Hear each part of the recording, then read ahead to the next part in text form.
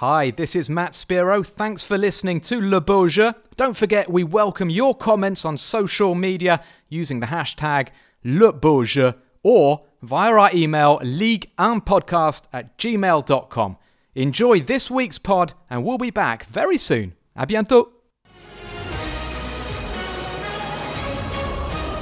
Hello everyone again. It's Champions League time once more. We've got another special guest for you. It's Serie A expert Stanislas Touchot, who's AFP's sports correspondent in Rome. It certainly is La Bella Vita in Rome, Stanislas. Yeah, it's great. Weather great, food is great, and great calcio this year, so everything's perfect.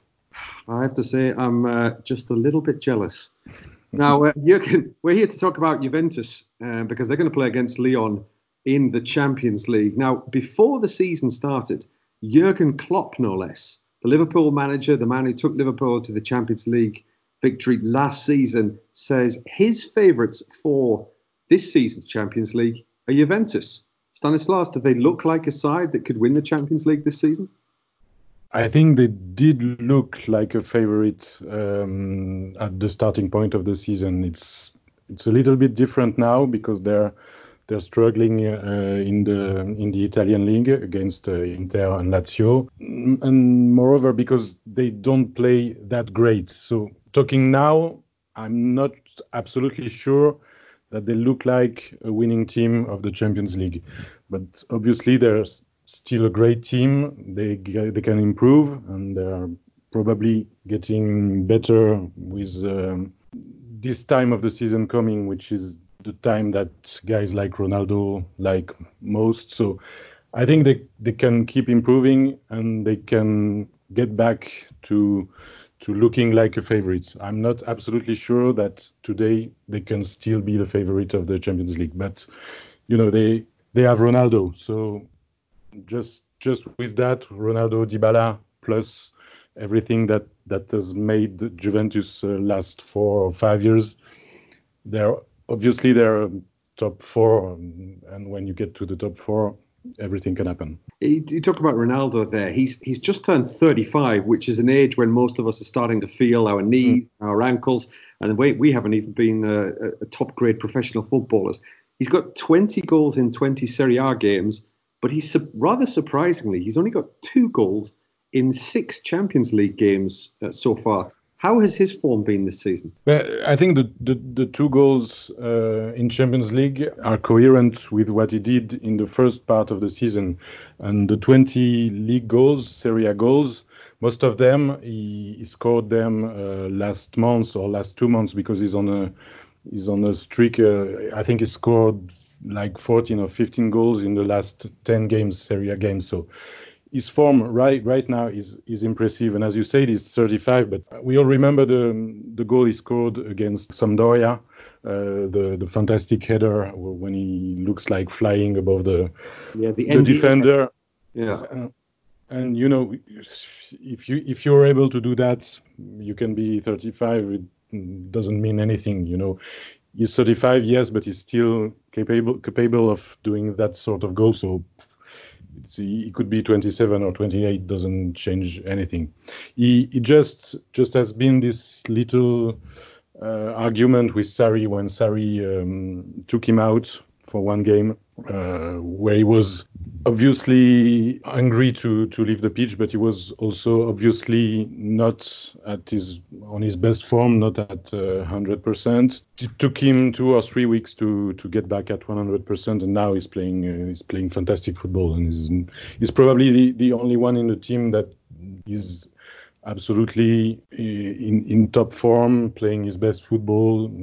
So he's still the number one for Juventus. I mean, we said that Ronaldo perhaps hasn't been in the best form. Juventus haven't been in the best form, but they went through the group stage unbeaten. The likes of Manchester City and Bayern Munich and Barcelona, Paris Saint-Germain and Napoli doing the same thing. They're still ahead in the league. I mean, we're talking about a side that's leading Serie A. Maybe they're just a point ahead in front of Lazio. And given that they've won the last 8 titles, we're used to them being so much more ahead. I mean, Why have they been relatively struggling this season? What has been the problem for them? There are two things. First thing, Inter and Lazio are doing great. So the opponents are probably a little bit better than last year's or 2 years ago. Then, as you say, their season is okay. It's 2 or 3 defeats in the league. It's not that much. But the thing is, they lost 2 of the last 4 games in Serie A against Verona and Napoli. That means that their form at the moment is not perfect, and they have won lots of games by 1 goal, like 1-0, 2-1. They don't dominate the league as easily as they used to do. Why is it like that? It's hard to say. The arrival of Sarri, there were lots of expectations. Lots of people were thinking they were going to play fantastic football as Napoli did with Sarri. It's not the case. They are searching for probably something that would be a mix of Juventus DNA and Sarri DNA. They have not found that for the moment. Sarri himself says that you cannot expect to see Juventus play like Napoli did, because the characteristics of the players are very different, and because probably he can't ask the same things to Dybala and Ronaldo that he could ask to some players that don't have that ego and that self assurance. So I think they're looking for some for a mix, and they don't find it yet, but it can happen very quick, could happen against Lyon, and then they can do great things. So it could be a good time to play Juventus for Lyon, but you're saying it could also be a bad time. I mean, they have Giorgio Chiellini coming back as well. I mean, he must be about 86 now, but he still seems to be. I think he's 35, but he's been around forever. He seems to be, he's such a good player, and Sarri was saying he's such an important player to have, not only on the pitch but also in the dressing room. They were saying that he's probably good as well for Matthias de Ligt, who's had a little bit of a difficult first season at Juventus. Is it bad news for Lyon that Chiellini is coming back? I don't think he will play, but as you said, he's important anyway. He's the captain. He's the one that speak for the others, inside and outside. It's when there is a press conference, they always send Chiellini. It's the voice of Juventus, and it's the DNA of Juventus. So obviously, it's a good thing for the team that he's back. I'm not sure that he's going to play, because Sarri himself said that when he played 15 minutes the other day against Spal, he said that Chiellini almost entered the pitch by himself. He said, I want to play. And Sarri said, okay, it's 2-0, it's 10 minutes left. Spal is playing 10 against 11. Okay, you can go. But I'm not sure he's ready for a Champions League game. But anyway, yes, it's a good thing, because Bonucci and de Ligt have played almost every games, because there was also this bad injury for Demiral, the Turkish defender that could play alongside Bonucci and make de Ligt rest a little. So in the end, de Ligt played almost every game, and he had up and downs, which is not very surprising, because he's still 20 and he's playing in a different league. It's not that easy to go from Ajax to Juventus at 20, still very young. There is the language, there is everything. I think he did quite well. Some games you can really see why they paid that kind of money for him, because when he's on a good day, you can see all of his strengths, his pace, he's fast. He's got almost everything at 20, so it can be very impressive. And then the game after, maybe he will be less convincing, but you can see that he's special. But obviously, when Champions League and the round of 16, then quarterfinals arrive, the fact that you can count on Chiellini, that, like you said, he's 85 and he has played hundreds and hundreds of games of this level.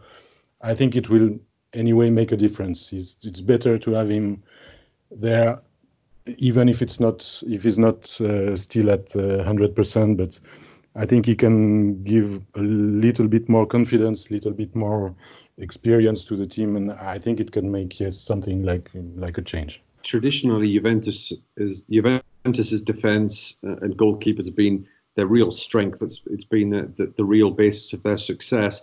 But they're in a little bit of a strange situation as well with Juan Cuadrado, who's an attacking player playing at right back. It's a little bit like the situation where Lyon have Maxwell Cornet playing at left back. If those two come up against each other on the pitch, who do you see winning that battle? I think now Cuadrado is a little bit more used to this new position, so maybe it could be Cuadrado. But the thing is, it's not that convincing. And I was reading the newspaper this morning, and I was reading that maybe the idea of Sarri was to change again and to get back Cuadrado to the attack line and get Danilo or De Sciglio, but more probably Danilo at right back. So that means the Cuadrado solution was not that simple and not that convincing. The thing is, the Juventus team is very strong, is very rich. There is quality everywhere, but on left back and on right back, it's not that great. Left side, you have Alexandro, who is a really good player.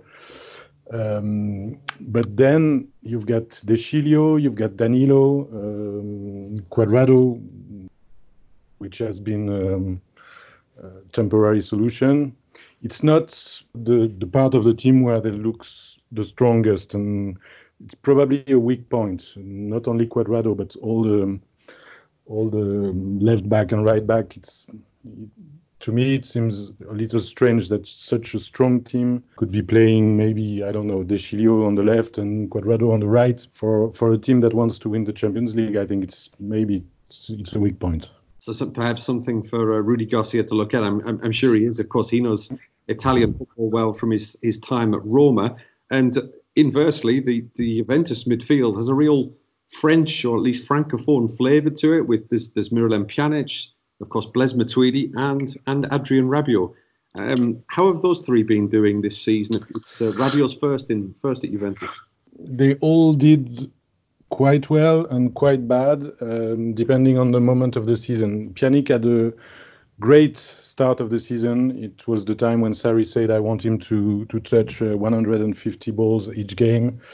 And he was not that far. All the game was with Pjanic, and he was doing really great. But recently, he's not very good, not very convincing.